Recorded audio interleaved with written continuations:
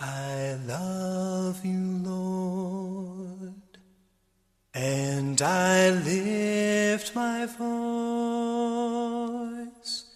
to worship you, oh my soul, rejoice.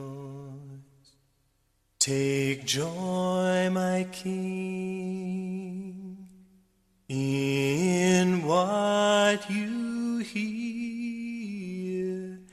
and may it be a sweet, sweet sound in your ear. Welcome to Devotionals from Dad. This devotional is entitled, Are You a Growing Christian? As a Christian, is your faith moving towards maturity? You can be young only once, but you can be immature for a lifetime. You can be 40, 50, even 60 years old and still be immature. Hebrews 6:1 from the New Living Translation says, So let us stop going over the basic teachings about Christ again and again. Let us go on instead and become mature in our understanding. Surely we don't need to start again with the fundamental importance of repenting from evil deeds and placing our faith in God. So I want to talk to you today about how to be a growing Christian. And no matter what your age is, there's not a single person that does not need to hear this message, because none of us has achieved complete spiritual maturity. So what is spiritual maturity? Spiritual maturity is being more like Jesus Christ. Ephesians 4:13 says, This will continue until we all come to such a unity in our faith and knowledge of God's Son that we will be mature in the Lord, measuring up to the full and complete standard of Jesus Christ.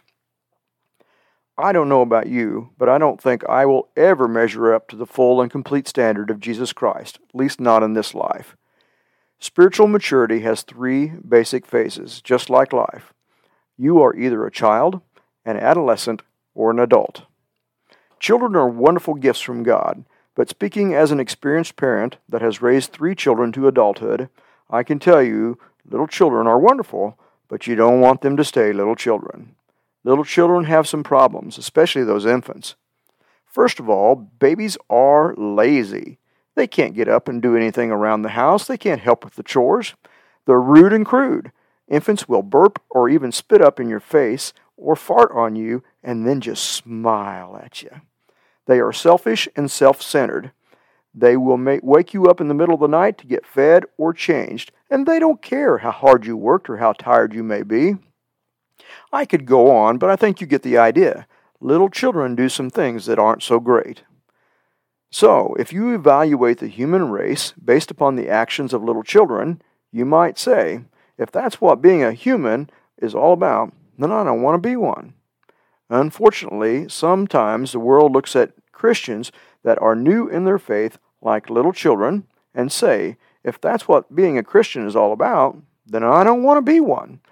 We all know children have to grow up, but just because they are children in their faith does not mean that they are not saved. You may think that if everyone in our church was spiritually mature, then we would have a perfect church.